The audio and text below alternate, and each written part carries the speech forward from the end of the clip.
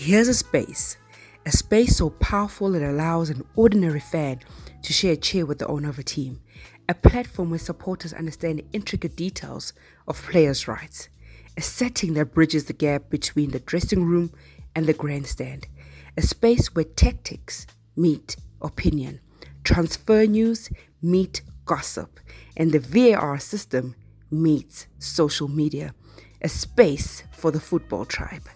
Le Coco, La Space.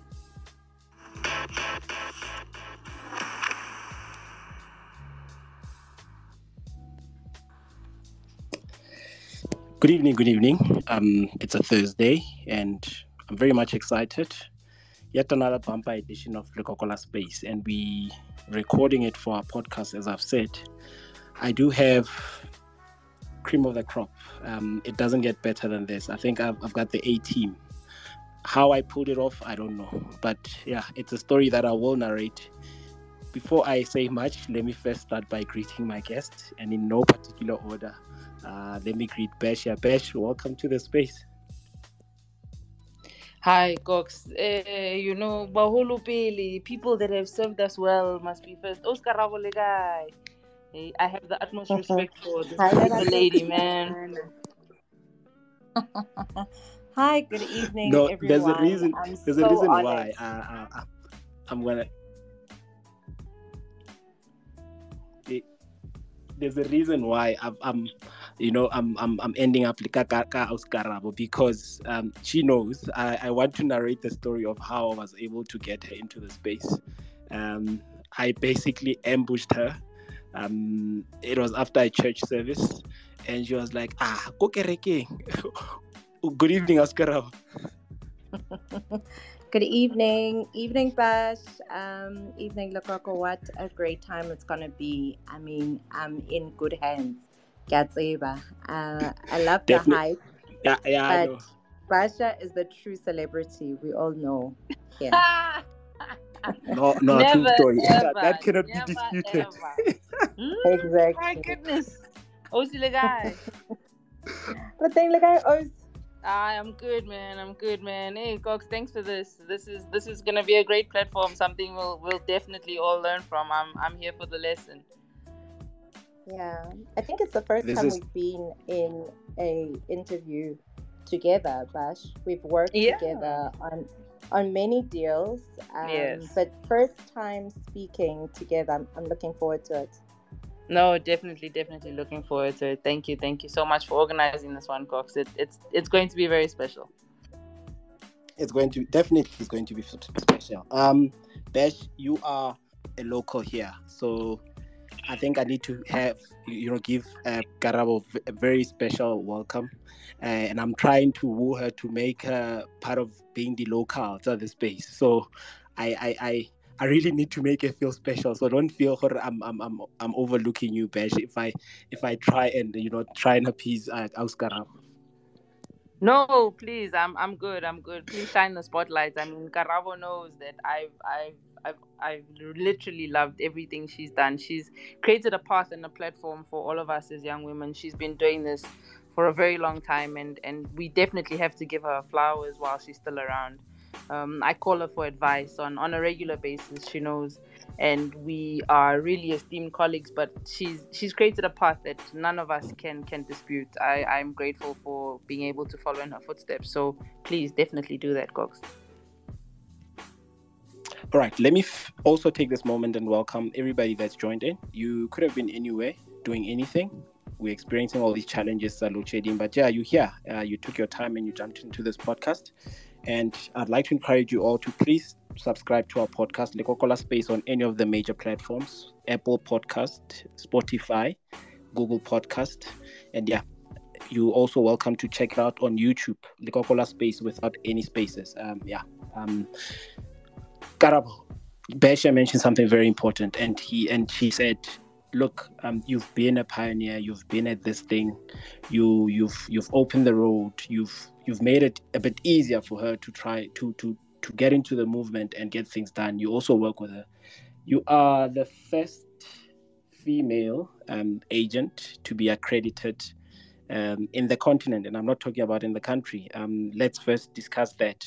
What made you decide to fully take the plunge and go for it in a male-dominated world? Yeah, no, I'll get over this hype one day. But to be very honest with you, I think it was failure. Failure is what drove me. When I did become a FIFA agent, I was 22 and I had tried my hand at various things post matric, and I just had one passion that just wouldn't leave me, and that was football. And so, knowing at the time with my age that nothing would actually give me recognition but for the accreditation. And so I pursued it with vigor, and many know the story that I failed flat on my face on 2 occasions, and I had never experienced anything like that. So, yeah, I got together with a football community. I then, pursued it even more. And only on the 3rd occasion did I pass. And it was upon passing that I actually thought, okay, I could make something out of this. At the time, playing for Orlando Pirates with Cheese Boy, Mokoena, and with the Bohomoloi, and those were the first clients I approached with P Management, and it was a group of us that had a dream. The one other lady is actually in the head of marketing at PSL now. But yeah, we all started all together at the time. I think she was looking to leave Kaiser Chiefs and looking to be an agent, and so we wrote the agent exam all at the same time. And the love for football, I mean, Besh has told us her story. We know where she's come from. We know that she's even played the sport. Your love for football, where does it come from? It comes from Gokasi, man. Go the one bala when you're trying to be cool, and the only way to be with the guys is to play with the boys, And we were fortunate enough to live in the same street as the great Ntate Chomosono, So him and my dad being very close friends, football was just the language that could decode and unbreak kind of all tensions.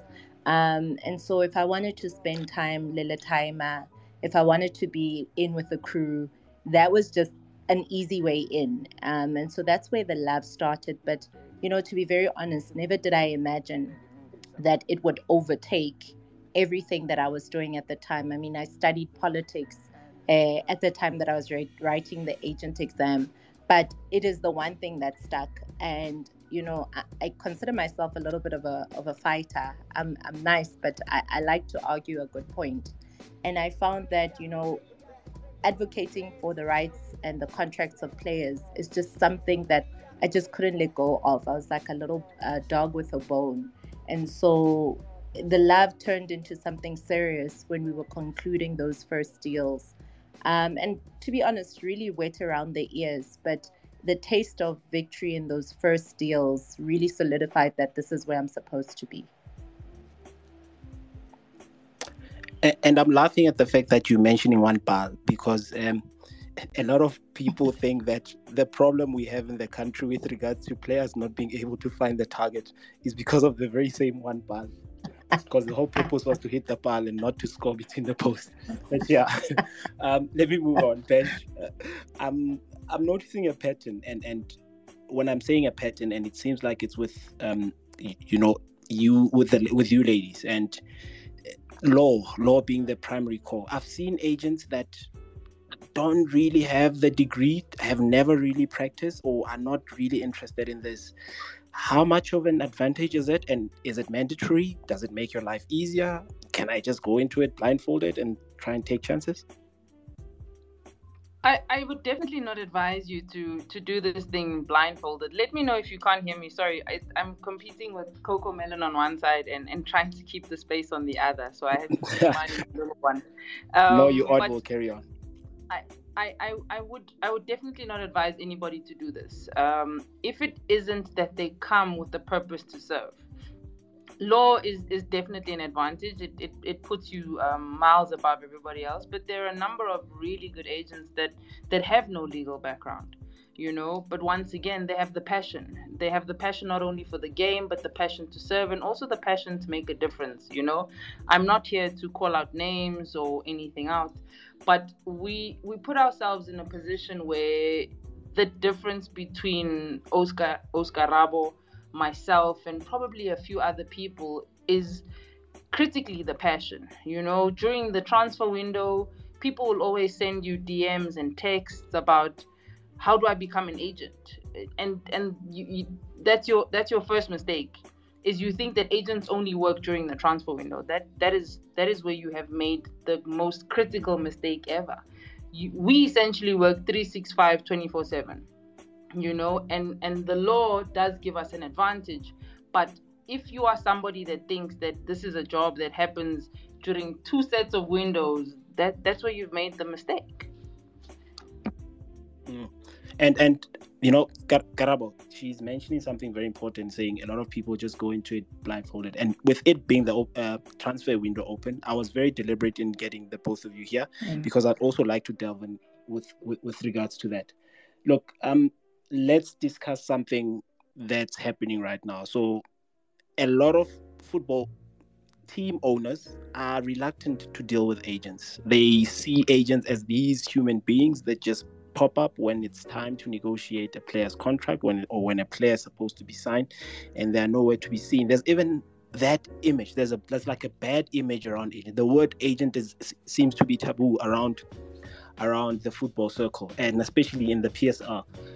How much of a dent does it do these guys that would just rock up when it's time to get the money and just disappear essentially? How much of a dent does it do to you ladies? I mean, with the amount of work that you put in behind the scenes and throughout the year?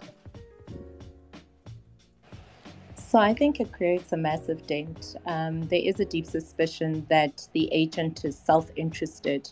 But, I think Basha aptly put it to say, we're here in service of our players, right?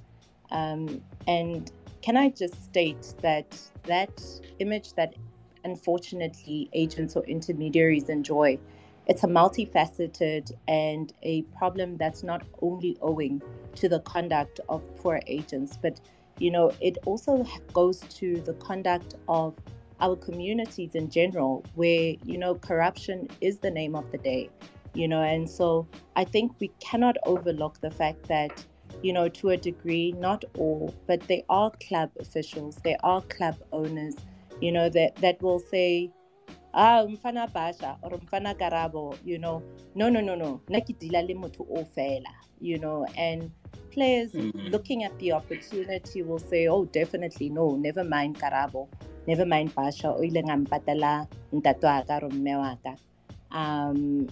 Let's just make this deal happen quickly.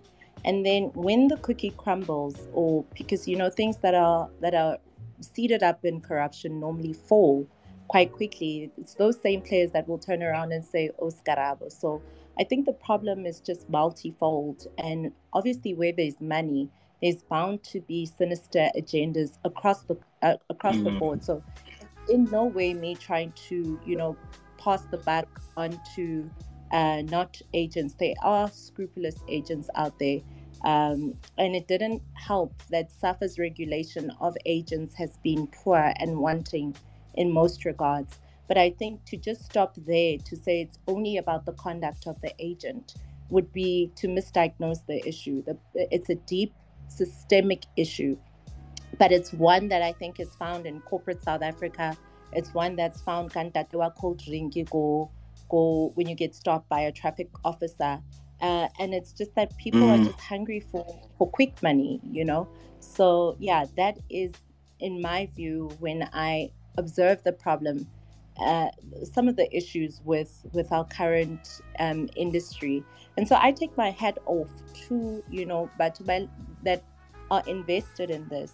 People like Bobasha, who studied law first. I don't think she gets a lot of credit. She went to be a lawyer first, understood the law. Even though she didn't write the FIFA exam, she knew, this is how I can be credible, be legitimate, and protect the best interest of my clients.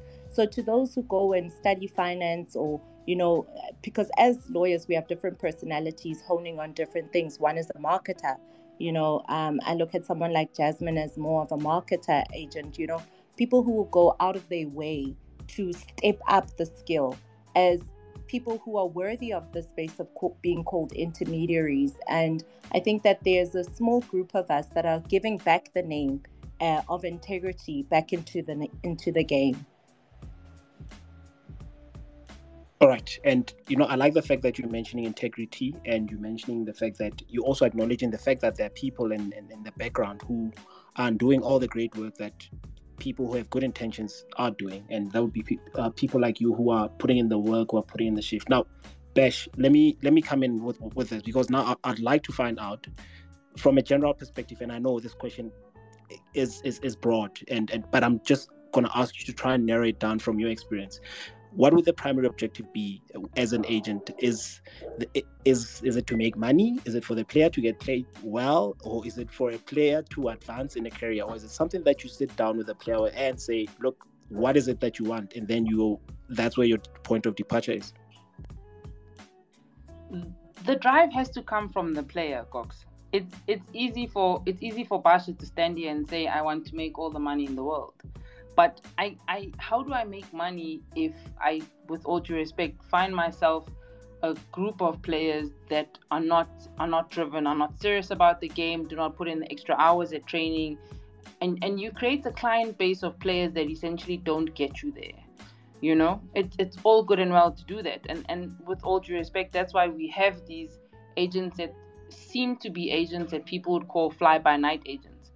They are people that are in this business for the wrong reason, but you sign those players because you yourself don't understand where you want to drive a certain image, most importantly your own brand, right? But when you take a player, you have to look at the player holistically. And I said it to somebody today. I was having a very difficult conversation with somebody who has unfortunately created a transgression. It is so easy to manage footballers. That's probably the easiest thing to do, is manage the footballer. The harder part of all of this is managing and understanding the human being, is knowing where this boy comes from, knowing that he comes from an area that is filled with gangsterism, knowing that he can't go home a day or two before Christmas, and he literally leaves a day after Christmas, just to ensure that he comes back to the safe haven that you have created with the comfortable job that you found for him in Cape Town. Those little things are the things that make the difference. So yes, everybody, no one works to not get paid. No one works to not make money, right? But in us getting to that point, the service that you provide is essentially what makes the difference. In making that difference, you then realize that certain players are the players that you want to manage. And that drives to the point of the question that you've asked me. The player themselves must be somebody who knows where they want to go. And in managing those kinds of players, you will get to where you want to get to ultimately. But the underlying issue at hand is being able to serve. Because Oscar Rabo knows you can take a player all the way from ABC and take him all the way to PSL. But if you're not following the right channels, the right steps, the right protocol, essentially you spend so much money at the bottom levels. By the time this player makes it to PSL, you've probably broken even if we're talking the business sense, right? And when he signs the bigger contract, that then becomes the sweet spot of your transaction. But how many years have you taken to get there? How many people stay around to get to that point? And that is the derivative of the integrity issue that Oscar Rabo is driving at. Because you do find certain clubs that only want to say this agent must do this deal or this agent must do this transaction. Yes, it does drive you out. But the player must be honest enough to say, Oscar Rabo paid for my father's operation. She's managed to build my mother's house, this, that, and the other. And we also have the right connections for as long as the player is good enough. And that is also an important underlying issue. The players themselves must realize that they have to make sure that they put in the hours at training to ensure that they can get onto the field and do the right things. And now you become somebody who is in demand. It's not only one club that wants you. We're sitting with 16 PSL teams, but 6 of them are gunning for your signature. And now we have to make the right choice to be able to ensure that your career is driven within the right path. And, you know, Karabo, Bash is mentioning following the right channel, following the right process, transitioning with a player from basically grassroots all the way to the PSL, and bearing in mind that the talent factor also has to be there. Now, I'm interested in what she's saying because, Karabo, that's exactly what you do. And I want to find out, taking into account that a lot of agents would want players that are out of the oven, that are ready, but never really put in the effort when the process is being unfolded. What made you take that step to say, look, I'm gonna go and try and find the talent and groom it and go with it through grassroots, and being patient to do it there? Because I mean, there isn't much money down there, and we all know it's not a secret. Even club owners are complaining. Yeah. Look, to be honest, when I started, it'll be 16 years ago now. It really was from a point of where I was. You know, I was a junior, an entry-level agent myself. And so it was important for me to say, I can walk a journey with you. And say to clubs, look, I'm willing to bet on this guy. I'll put my money behind him. I'll pay for flights or cost of trials, you know, and walk a certain journey with the players. And I found that is more meaningful to walk the long road with a player than a fresh out of the oven, you know, in the PSL. And of course, there are those players that you'll find that want your services, and we've got a name now, and we are someone now, and we will help those players. But I'll never forget that chiseling period of looking at amateur players, you know, and walking a road with them where they become household names. And it's richer to have seen someone mature before your eyes. But for us, it was a business model that made sense for where we were, for just being qualified as FIFA agents. But now it is a passion project to say, you know what, I believe in your talent if you believe in the hard work.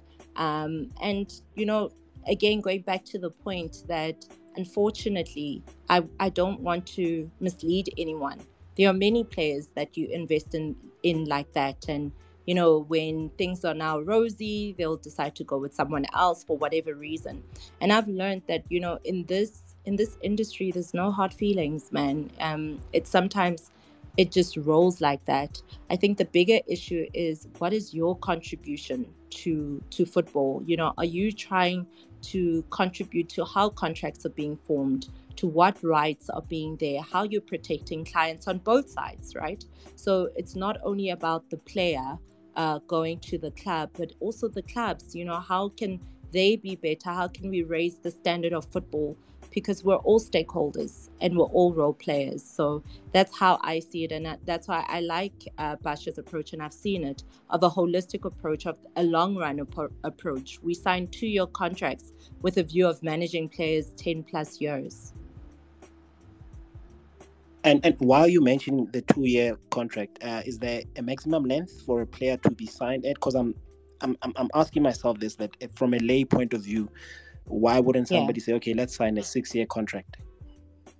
Let's sign a lifetime contract. The FIFA principles and rules, which are ever changing, you may or may not know the new regulations that are in place to re-regulate agents. They've really set a practice that 2-year is the standard term, and obviously you can write there in renewals which have to be done in writing, but that is an international benchmark and standard that is observed across the board.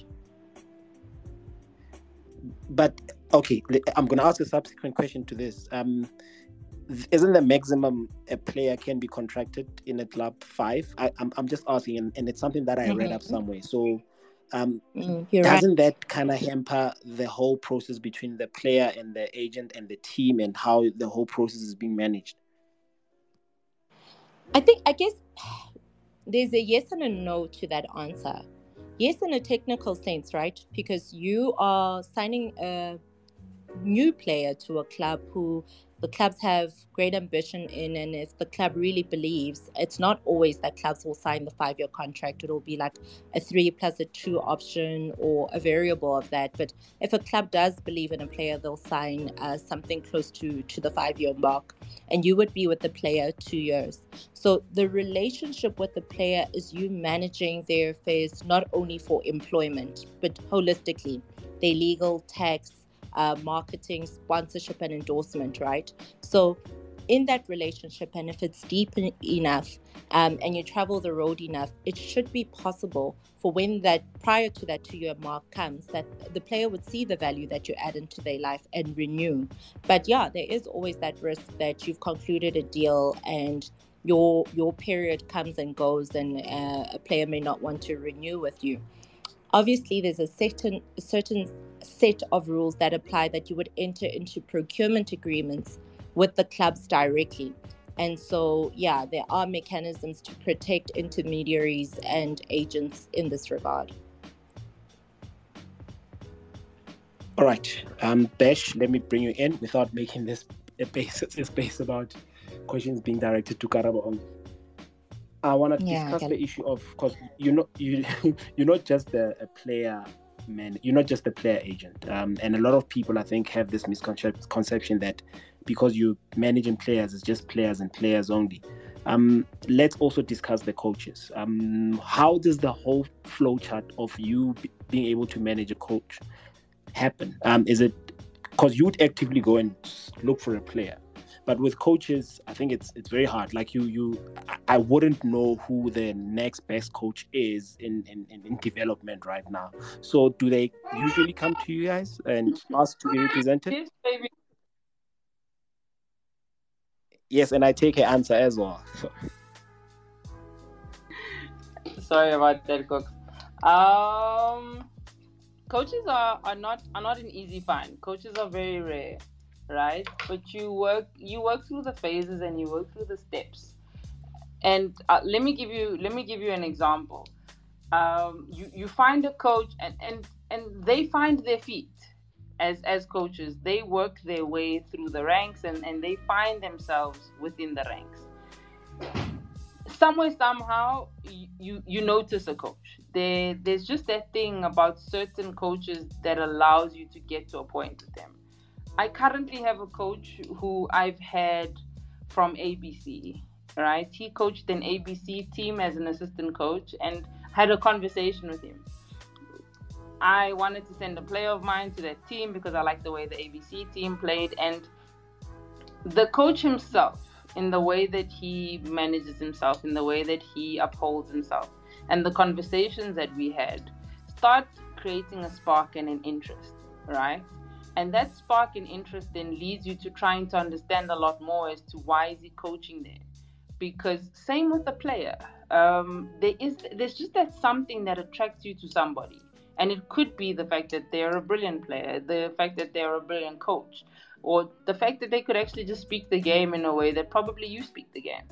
And because we have the connections and we know people in within this industry, we can open up those doors and unlock it and essentially unlock the potential. Because that is all we do. Is the footballer is always the footballer. They are as great as they are. The coach is always the coach and they are as great as they are. But we unlock that potential by putting them in places and putting them in teams and putting them in situations and circumstances that allow them to unlock their potential. It's a very age-old saying that my mother's always said. My mother's always said, if a flower blooms in the right environment, it will grow outstandingly. And that's exactly the same thing with coaches. I apply the same mindset with players. And that comes with the management of a coach. Is you don't necessarily know. Sometimes it's a gamble.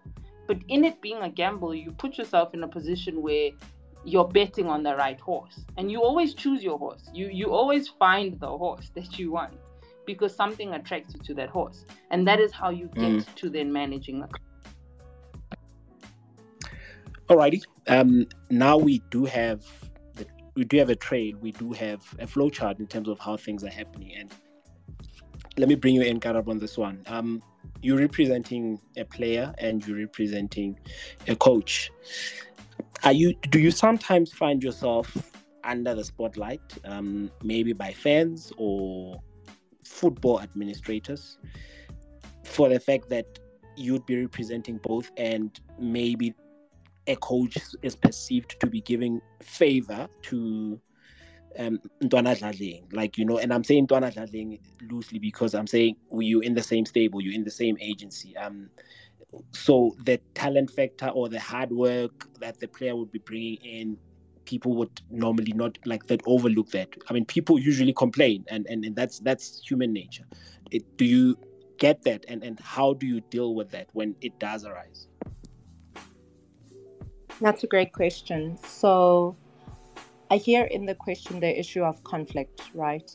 Where the player and the coach are in the stable, and you then, they're both in the same club and you brokered the deal. And I think the important thing, I think it's different strokes for different folks, but, perception is reality. And I know Kaos Basha and me, where we have represented coaches, I do not get involved in the player talks with the coach about players, because that's interfering in someone's work. And so, like Basha, I have not managed like the number of coaches that I've managed the number of players from. So the players will always outnumber the coaches. And I've been fortunate in my life to only have managed 2 coaches. And for instance, where I had a coach, I was very deliberate not to place players there because I did not want that coach to be compromised, and we had a little gentleman's agreement or gentleman and lady agreement. And for instance, Coach Ian Palmer, the late Coach Ian Palmer, when we would place him at clubs like Maritzburg, I did not then in the same period market players there. And my players would have to understand that unless the coach specifically says, I want that player. And then we would find a way to create almost a Chinese wall. And I know that it's difficult, but it is important for the club in terms of a management perspective and the technical team's perspective that they do not lose trust in the coach. And you manage the perception in the ownership level that this is a deal because there is a need and you are plugging the need. So in the instances where that would happen, I think it is important to communicate well and manage perceptions and give the coach the room to discipline the player, to rear the player, to encourage and motivate the player apart from the stable, as if he were just the ordinary player, like the club players. So that's just, one needs to be very delicate with these kind of scenarios, because it puts the coaches and the players in jeopardy of saying, these people are pushing an agenda. He's being picked because he comes from that stable. But that's just how I've practically managed it, because it is a perceived conflict and it becomes reality, unfortunately, unless it's not delicately dealt with. And I feel that, I've asked you this question and I'm satisfied with your answer, but I feel that we also have to pose the very same question to Bash, just to try and get, like a balanced view. She might be experiencing a different, she might be experiencing different problems or a different encounter in terms of how it is that she deals with it, So Bash, from your end, do you ever get that a lot? You're bound to always get it, which is why I understand there are a number of agents that I know that don't manage coaches, right? And I can understand why they don't. But at the same time, I think our relationships are deep rooted enough to be able to ensure, one, I'm a person of integrity, so I know what I'm essentially getting at, right? I know why I do certain things. And one of the biggest things that people need to start realizing, and I mean this with all due respect, sometimes coaches are not the people that sign the players.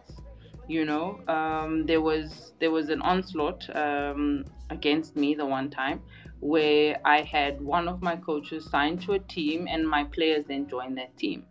Weirdly enough, and I've always said this, is I have a relationship with the management of that club.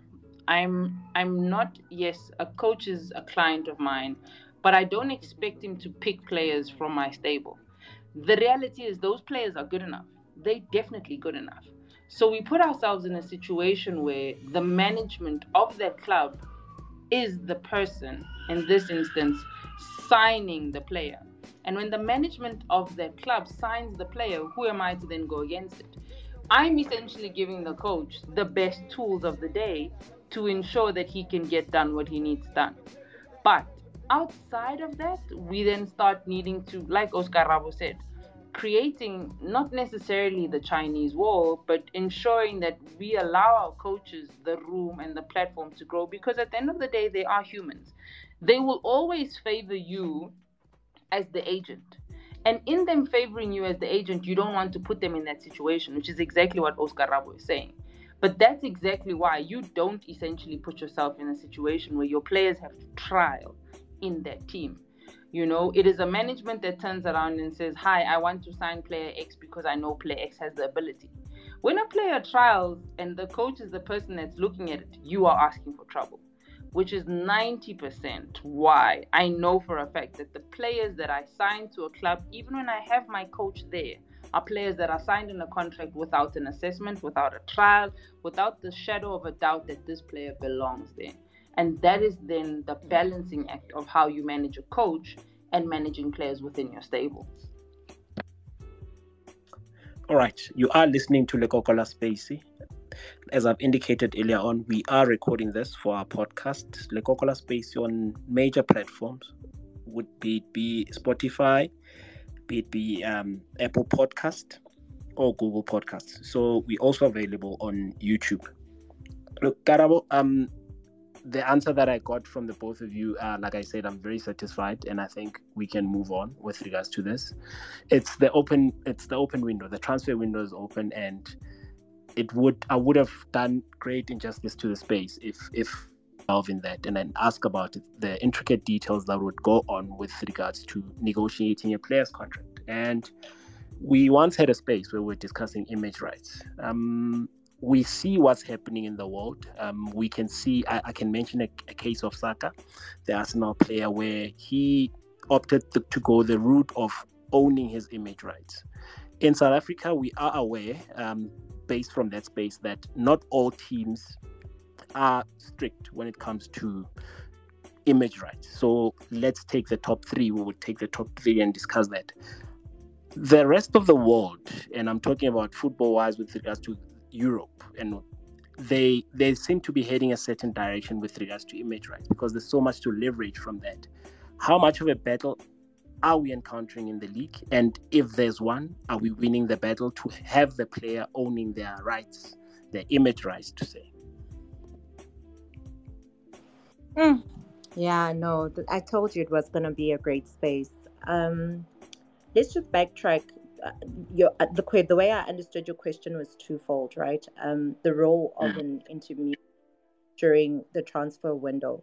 And I just want to touch on the fact that during this period, most deals that need to be done are done. You know, we work throughout the season trying to, wrestle and nudge people with common interest, the player with common interest, with a club with common interest, with a club that needs to release that player, all gently across a certain line.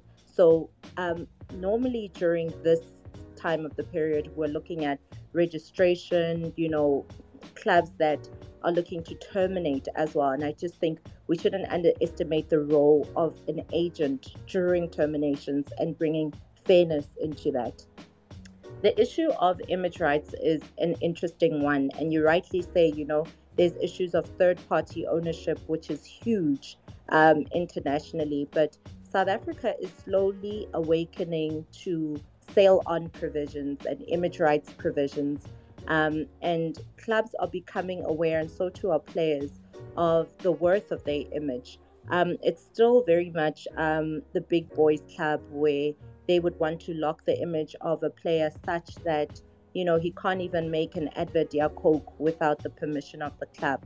So it's a balancing act, and I think that's why when you have a legal skill set as the agent, you're going to be able to navigate a contract or a position where the player can enjoy not only his football career and the part of the image that he sells to the club with his persona, his character, his personality, and his stardom, which is rising, into the debonair's ad that he would want to go into without too much of the interference of the club. Now, like I say, South Africa is slowly awakening to this, but by and large, it's predominantly the big clubs, the top 8, top 4 clubs that are really tightening the screws on the image rights, and rightly so, because they are paying a considerable amount towards the image right, or inverted commas, signing on fee. And so they do want to stake in the image of the player. My big problem is third-party ownership. My big problem is sale-on clauses, where certain individuals, certain agents would want to cut on sale-on transfer fees. I think that is unethical. And really, the money, image rights, the money that goes to the persona and the likelihood of the player, his voice, his likeness, should go to the player. And I can stand on this, and you can shoot me on this. Agents and intermediaries should collect the image from commission on the wages and the endorsement deals that we make. We should not have a hand in third-party ownership. But that's the fight for today. All right, and thank you for putting clarity into that. Bash, now with us having an idea of what it is that's happening with regards to the image right, and how it is that an agent can claim reimbursement from a player's deal. I read somewhere there were changes that were bound to be made. An agent can make the maximum of 3%. That's what I read. I know before they said 10%. Was 3% set in stone? Is it a law that was passed? Is it being applied? Do you see it happening often? I believe the changes that are happening at FIFA are something that now have to then be taken upon by our mother body. So let me not speak ahead of time. Let me wait on what the mother body says. Let me wait on what our governing law says for us to then get to that point. Us having a discussion about it and discussing the intricacies, us discussing the situation essentially puts us, if I can say, 10 steps ahead, because we're not sure, right, if these will be discussed or even brought to task by SAFA, right? So, all right. Sorry. I think the intricacies of this situation, we're putting ourselves, we essentially putting the horse before the cart. And we're not finding ourselves in a situation where our mother body is then telling us that this is what they want to do. Sorry, my mind is a bit distracted right now. Outside of that, right, image rights. Oscar Rabo put it very plainly, very simply, is the screws are being tightened by the clubs that understand what they are doing. With all due respect, the clubs that don't essentially understand what they are doing are not tightening the screws on the situation, and this is where we find ourselves. This is why there's a mismatch between players that come from certain clubs and move on to other clubs. When they move to then those other clubs, they ask themselves questions as to, but why were these rules and regulations not in place for the same type of payment, not necessarily the same type of package, but the same type of payment structure there where I was versus here where I am. And once the mother body, or once the league puts into place, if I can call it a regulation for what image and autograph rights are, then we will be able to start creating a system where everybody understands it from the bottom down. And then players like Saka, who essentially say, okay, I understand what my value is, right? This is why I'm keeping my image rights, and I know what I want from it. They then can put themselves in a position where you can make more money. But the other difference between us and players like Saka, for example, is corporate South Africa has not joined the battle of football, whereas corporate Europe has joined the football battle, and he knows that he could essentially make a lot more money if he kept his image right to himself, for him to then distribute it in a way that he felt he wanted to distribute it, for him to then ensure that his marketing team can put him out in a way that he would want to put him out. All right, you are listening to Lukokola Space. On the panel, I have Karabo Matang Sabuse of P Management, and I have Bashia Michael of QT Sport. You are more than welcome to request. It is 15 minutes before top of the hour. I know before the spaces were an hour and a half, but for the sake of getting to the point and for the sake of, not trying to milk the time that our guests offer us, we shortened it and we get straight to the point. So I'm opening the lines. You're more than welcome to request. See, I do see your request. I will acknowledge you just in a few. Karabo, let me ask you about negotiating an overseas deal versus negotiating a deal that's in the country. How have you found the two? Is it possibly on the other side, like in Europe, overseas rules are more relaxed, more welcoming, there's more transparency? Because if you're going, you'll be dealing with a market from a fan's point of view, you'll be dealing with a market that mentions numbers, and here numbers is like maths is not our strong point. We do know 30% is but it is the benchmark, but we don't like mentioning numbers. We hardly mention numbers. Yeah, it's a very taboo thing. Yeah. Okay. Look, I don't want to draw negative inferences in my jurisdiction, because I love my jurisdiction and it's where I operate, right? So I do want to give credit where credit is due. And I found that in the industry, the longevity of the longer you stay, the more respect you get afforded. People know what they're dealing with, how they can broker a deal with you. And the great thing is the trust aspect, right? But what I found is that in this jurisdiction, trust needs to be earned. Whereas in the two deals that I've gone, I've taken Ronald Kabamba to Wadi Dagla and then SK Liesa, something that's well reported on. There was just this intrinsic trust that, oh, you're FIFA and an FA accredited agent, so you must know what you're doing. And what do you think about that? It's almost as if without knowing me, I found that an intrinsic trust was there and deals were much smoother, the process much easier, because they already have identified the talent, tracked the talent, they've got the data on the talent, and your role is appreciated as an intermediary who's going to facilitate a deal. In this jurisdiction, and rightly so, even Jesus was without honor in his own hometown, so I'm not saying that one must just walk in and be respected. I think you have to earn your stripes. But I just found that once you're an accredited agent in these jurisdictions, I found that it was easier to state this is what the player's worth. These are the accommodation allowances. This is where he must live. He must bring his family along. And they are so amenable to that. Whereas in South Africa, I had to work at it. To be where I am now, really took me to have to go to law school.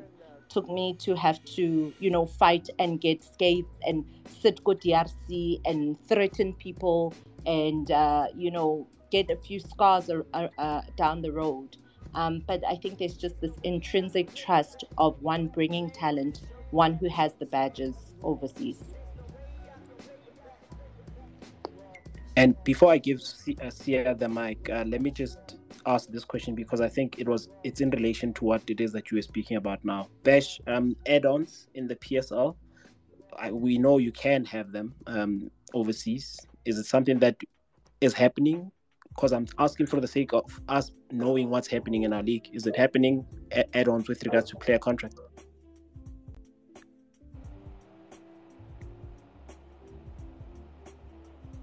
Bash, I think you're muted. Hi, Cook. Sorry, I lost you there. Could you just repeat that for me? All right. I was asking, Karabo was talking about overseas and negotiating contracts overseas and how easy a process it is. So I'm asking about add-ons with regards to PSL contracts. Is it something that's happening at the moment? Because we do know about add-ons in European markets. Is it happening in the PSL? Because I'm asking for the sake of us being informed and knowing what's happening in our league. Once again, that depends on the relationship that you have. Add-ons are variables that are outside of the salary and image rights, but a lot of it boils down to, one, the relationship that you have, and two, the demand of the player. When the player is extremely in demand, you kind of push the barriers and want to try and break the walls to ensure that you can get what you want for the footballer. But when you're trying to broker a deal and you're trying to make people see the value in your player, you kind of have to settle to ensure that you can get the best out of what the transaction holds, unfortunately. So it does depend. Alrighty. Sia, the mic is yours.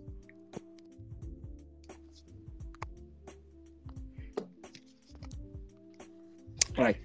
Good evening, Likoko. Good evening to esteemed panelists. Hey, Basia. Hey, Karabo. And I am honored to be listening to this space and listening to all this information. I've got a couple of questions, and I'll try to keep it very short. Sorry, I need to drink something. All right. While Sia drinks something, Motswana, I see requested. I am going to accept you. We are 9 minutes from the end of our space. Apologies, Sia. Are you good there? Yes, I'm good. All right. Okay. Cox, all right. Cool. I'm going to allow you to ask your question. Cool. Okay. To your esteemed panel, I must first say and foremost, two people I admire in this space, and they know. They don't even have to be told on social platforms that I watch their work, and in terms of what they have been doing and moving in silence and getting the work done. Sometimes it's been amazing. But we have recently seen Karabo and Basia, the fact that the CAF zone has actually moved back to the rule that used to be there in the past, where agents were needed to, or managers needed to write an exam, pay an affiliation, and be a FIFA member and everything. And I do believe that for me, it is a good thing, because every day you wake up, someone is an agent and they don't have the legal or the financial background to actually assist a player in closing a deal, and we turn around in the media and sensationalize and say a player has signed a bad contract and everything. So what I want to know is that, do you guys have any insight as to when that is actually going to be implemented? Because I know some African countries have already taken this on the heels and have started implementing it, so that the agents are on a database, or the managers, and you know exactly that they have got the rights to be negotiating a contract. Secondly, I want to touch on the issue. It has been a thorny issue, because I come from an amateur club. We develop for other teams, but we have seen in the past, which has caused a lot of friction between agents and teams, that a player will find a representative, and you wake up one day and everyone is just asking you for a clearance. And I just want to know, how long is it going to take for even the agents, because South Africa is not going to do it now, to have enforceable rules where players are actually, or teams in amateur level, are getting what is due to them in terms of training and compensation. And most of the teams don't have the financial resources to actually be fighting just to get what is due to them, so that they can be able to go and find that next gem or that next talent. I'd like to plead. I know a lot of you guys, I know you guys specifically, you do work with amateur teams and everything, but I would like a system where this is actually regulated and put down somewhere to say teams, irrespective or not, they need to get what is due to them in terms of training and compensation. From an international perspective, FIFA has created the clearinghouse, so it makes it easy for teams to go and claim what is due to them and everything. We even now have the MySafa system that makes sure that you have all the history and the dates in which players have played for those particular teams and everything. I do not want a case where they look at your face and they decide, I will give them, or no, we will not give them. So I would like to encourage that you strengthen those relationships, so that when you fight for your player, you also fight for the team they're coming from, so that team, you build a relationship with them and they can be able to get what is due to them for all the money they've spent in developing a player over the years. My last question also is on issue of solidarity payments. Again, with overseas moves, everything gets recorded through the FIFA clearinghouse, and ultimately you are able to claim your training and compensation when a player makes an international move and everything.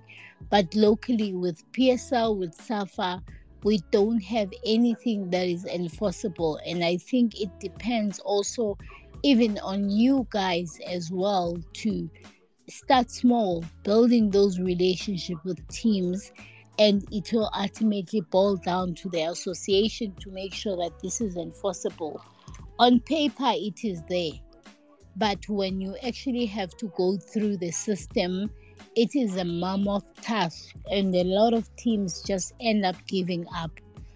And then my last one, the MySafa system now even provides the fact that you can have a track of the history of where the players have played and everything. And when you are negotiating, help us to negotiate and say, you guys need to pay these particular teams because this is what is due to them. Otherwise, our system and our football will forever be like this, and we'll always be fighting for the same players and everything. So, but other than that, I just want to commend the work that you guys have been doing. And also, just one thing, do you guys know when they're going to start implementing the old FIFA rule where agents have to actually write an exam to be accredited and everything? And also, do you have ideas in how we're going to make this actually forcible? Because at the moment, it's not forcible. Clubs are struggling. We've gone through recession, we've gone through the COVID and everything. And clubs are dying, even though they have the talent, because every day, I'll make you an example. It was the tournaments in December. We gave players to play team tournaments and everything. But I sit in January and I literally have to release 9 players because now they are going to better thing. And I've got no qualms or issues in releasing those players. But I've got nothing to show of those players going to bigger clubs or to bigger leagues. So my issue is, can you guys please just back down on the association and also even on the PSL to make sure that they at least do what is right to the teams so that they can be able to produce more? Alrighty. I deliberately let you ask all those questions here, but unfortunately now, Karabo and Besh only have 30 seconds to answer all the questions. So, Karabo, if you can sum it up in like 10 seconds, and Besh, I'm going to start with you, Karabo. So, you can pick any one of the questions that have been posed, because I know there's been a lot. Yeah, I'll try to capture. Sia, you know that I love you, and we have these debates in many conferences and many forums. And as someone who, started the business model at amateur level, walking a journey into professional with a player, the amateur club or academy club is something that is very close to my heart. And so, yeah, I've had many disputes with professional football clubs about giving what's due and what's payable to clubs. But you and I know the truth, right? And the truth of the matter is our association has not regulated what is due and quantifiable in terms of amateur level. The league has done that for SAFA, and the league has prescribed that if you're in an academy of a PSL club, this is the quantum. It's there. It's in the NSL handbook of July 2022. If you're from the NFD and you're in the bracket of 12 to 21 years old, this is what's due. And then for the rest, and which is a large number, if not the majority of amateur clubs, it's fend for yourself, fight for yourself if you're lucky enough to get representation. And then let's not even start with the dispute resolution forums for one to collect what is due to them. A similar process to that of solidarity mechanism, and we know that the solidarity one is when a player jumps the association and goes to a different jurisdiction. But kudos to SAFA. The MySAFA system is starting to work well, and player passport is something that is starting to give definition. But I think that more can be done by the mother body to give protection to the small players, to the grassroots level. You asked a question with regard to the FIFA regulations. I am all for it. And I'm all for it because I am the individual who sat and failed the exam twice and only passed on the third occasion. Regulation in any industry is good to guard against irreparable harm of the players.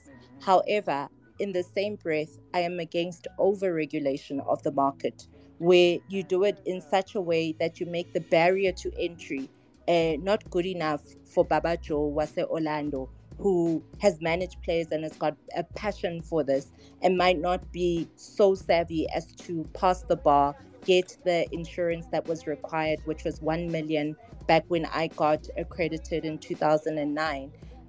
But it's a balance between the two. And I don't think that agents have been consulted enough on this issue to say what is the right balance. Can someone make a living on 3%, having carried a player to and from trials, helped in their personal life to get them to a point of them becoming a professional player? So I think the point that I'm trying to drive home is that once agents and intermediaries are seen as contributors and people who add value to the careers of footballers and add value in football in general, and the role players come in to regulate, as well as we can walk a journey with academy clubs, we can start going somewhere. And like I said, South Africa is becoming alive now. There's so many academies that are taking these big boys to task, in the DRC structures. And yeah, we've had this conversation. You know where I'm at. So if you need the help, I know Basha's the same. We're available.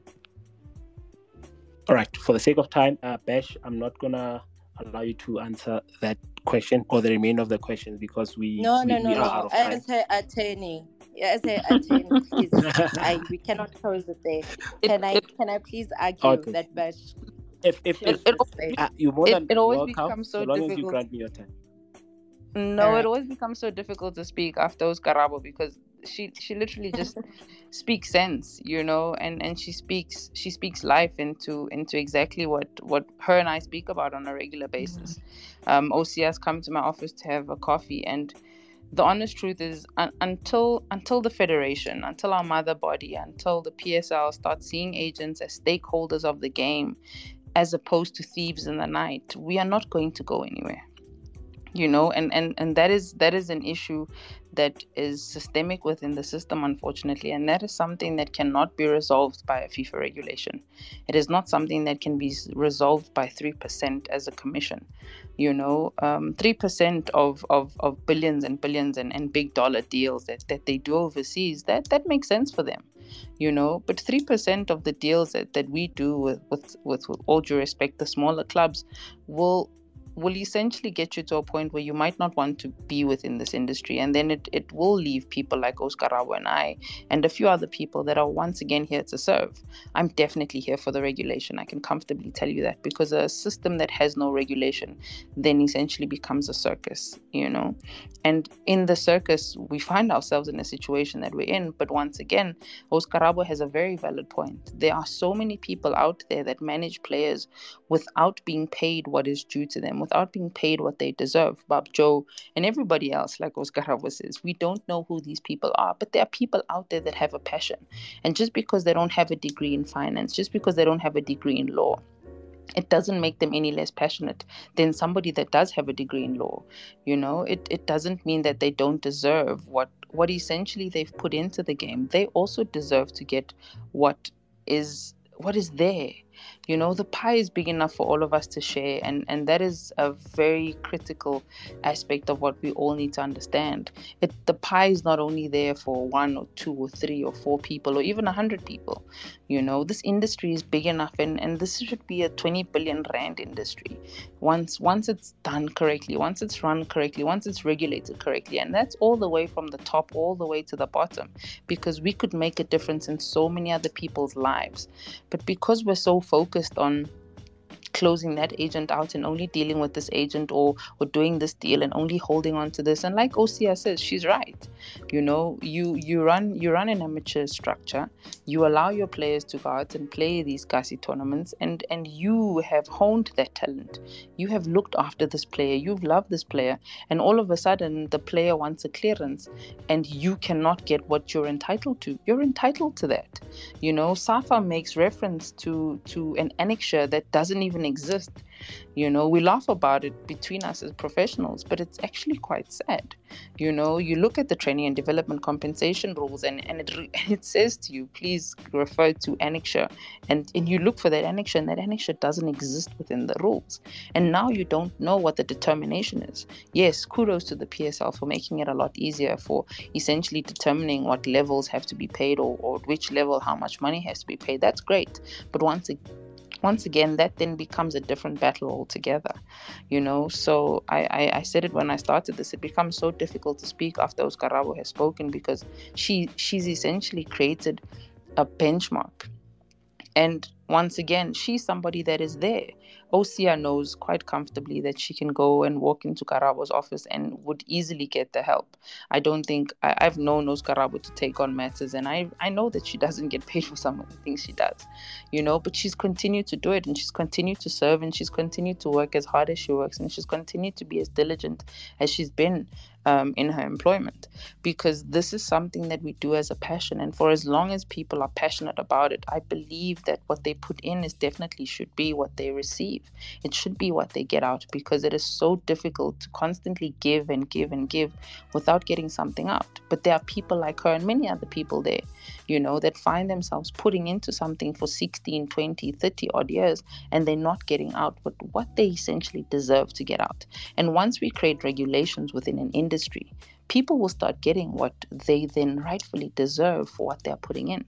And I'm for regulations at all levels. At an amateur level, where training and development compensation needs to be determined, I'm for regulations where we need to determine how intermediaries run their business and create benchmarks where we do the right things to serve players. Because once players are done with football, we need to know that they've been looked after adequately enough for them to essentially sustain a lifestyle outside of football.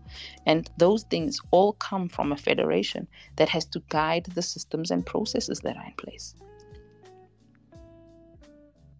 All right. I am going to ask one last question to each one of you. And because, Bash, you said it's very hard to speak after Oscar Rabo has spoken, let me start with you. Then we'll close it off with Oscar Rabo. the Kamogelo Mokotjo deal, we cannot end the space without discussing it. Oh, Like, wow. no one saw it coming. No one. Well, I'm saying no one, and I'm mentioning fans. So No one I don't outside want of me, taking right? me because Oh. yeah, no one outside of you saw it coming. They knew what was happening. Can you please take us through that, please, without giving much away, though? But if you can, you're more than welcome. No, it's not. It's not even about giving much away. Look, let's give credit where credit is due. Ndate Malachi had Ndate Jonas Malachi. I'd had a conversation with him the same way.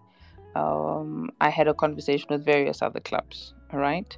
But the professionalism, and this is what we need to take our industry forward, our individuals who are professional enough to ensure that not only do they pay players on time, not only do they look after players, not only do they do the right things that players require, but also it starts becoming an industry norm where clubs that are not paying players are clubs that are not essentially wanted, clubs that are not essentially allowed, whether you have the money to purchase initially and then you put yourself in a situation where you can't afford it, right? We essentially need to start creating the right type of regulations. So the Kamo deal, we had offers, but he's come back home to South Africa. He wants to be with his son. He wants to stay within a certain area, and he wants to be within a certain space.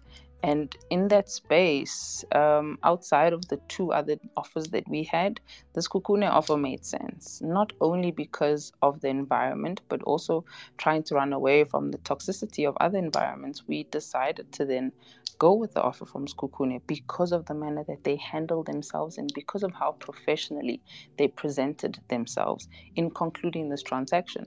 And this wasn't something that happened over a day or two or a few days, or, it took a lot. It took a lot of, not necessarily convincing, but it took a lot of conversation as to how the spectrum of South African football is changing. The pendulums are shifting because clubs that are run professionally are now the clubs that players want to run to, because those are the clubs that will essentially ensure that you get paid at the end of the day. Not a club where you sign a contract and you're promised money under the sun, but now I have to go to the DRC to attach the grant for them to now not be able to pay players, and the birds are flying and all the whatever it is that we find ourselves in a situation. Those are not the clubs that we want to find ourselves as part of, unfortunately. The sun is shining at some point, but then it's always darkest before the dawn. And we put ourselves in situations where we know what we want out of it, but we don't want to be promised pie in the sky. And when Ntate Jonas Malachi came to me and offered the deal, it took some time for us to be able to work through what needed to be worked through to ensure that the deal could make sense, right? And yes, this was what we wanted out of the transaction, despite the offers that we had, and most importantly, the two offers that were considered the so-called offers by his family, because there were relatives that said to him, you would be stupid to make this move. Alrighty. Thank you for that, and thank you for enlightening us and for shedding the light in terms of what it is that's happening in the PSL and what players prefer. I'd like to thank you for that honesty and for the transparency. Auskarabo, we've seen a lot of activity, abnormally so, but some would say it was expected because this could be treated as the main transfer window, bearing in mind that there was a huge break that teams could go and plan. So with games that are going to be coming thick and fast, are we more likely to see some activity from your end? And I'm talking about more activity from your end before you close the window. I'm anti-speaking on things, and I know Basha's the same. We don't speak on things that are yet to come, just because there's a lot of stakeholders and interests that you want to protect. So I can neither confirm nor deny. Excuse. Saka ditaba udibala when they are official. Excuse. In my year of hosting the space, I can confidently say that is a yes. There shall be activity in the market. So, right. Thank you guys for listening in on this space. I think I have to release my guest, but before I do that, I when I went into the space, I wanted to shy away from mentioning players that they represent before the space started, because I wanted to highlight them being incredible agents. And sometimes when you mention players, it's like you now have to listen to an agent because they're managing a certain player, and that's what I wanted to avoid at all costs.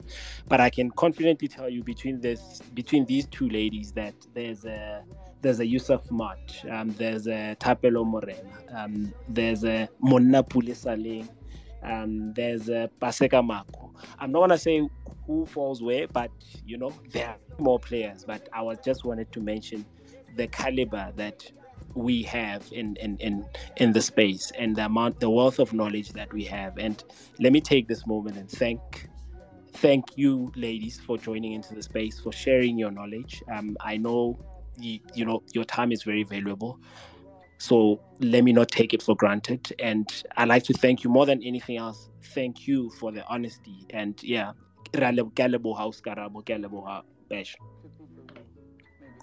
Thank you so much, Osbash. It's been a great evening. Also to the listeners, Raleboha, for finding it a worthy time to be in, to hear agents who've given their life to this work, and will continue to be in the football space, hopefully adding a good contribution. Thank you so much. Thank you. Right. Thank you, everybody. Patricia? It's been a great space. Thank you so much. Thank you for each and every one of you that have listened to it. And I'm hoping that we can have many more of these, hopefully not during the time that my child has to go to sleep, but outside of that, let's continue to have these, man. We'll try and accommodate. We'll try and accommodate that. Please, it should happen 8 o'clock outside is of sleep that. time. It's sleep time. Oh. All right. Let me thank you, everybody, for joining into the space. Thank you, the listener. I mean, we still going strong. Thank you, the journalists that jump in, the journalists that take their time, the journalists that credit the space for the information that they'll be writing the articles. Thank you. You guys could have been anywhere. You could have been doing anything at this present moment, but you chose to spare your time and come and listen to us, try and unpack what it is that's happening in the league, one topic at a time. Sizofika, we will get there. It's going to be a long journey. It's not going to be a comfortable one. And I'd like to thank you guys all. Thank you for, everybody in the football fraternity, the likes of Busia, the likes of Abo Sinesipo. I see you guys in the space. And without just mentioning names, I'd like to thank each and every one of you for listening into the space. Remember, you can catch our space on podcast, Apple Podcasts. You can catch it on Spotify. You can also catch it on Google Podcast and all the major platforms. We are also available on YouTube. With that said, I think it's time for me it's dark, so there are no birds flying, as Beshi has indicated. So let me take this moment and say goodbye to everybody. Remember to treat the people that you love right. And I love you all. Cheers. Bye.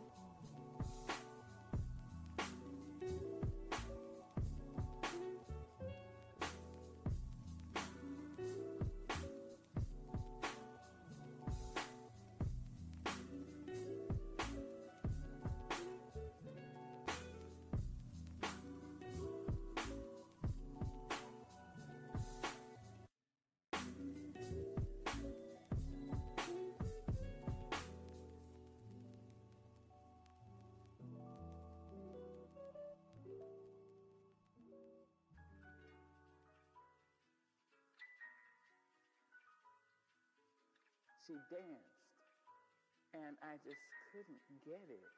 So I refused to call her mother. I called her lady. And she accepted that.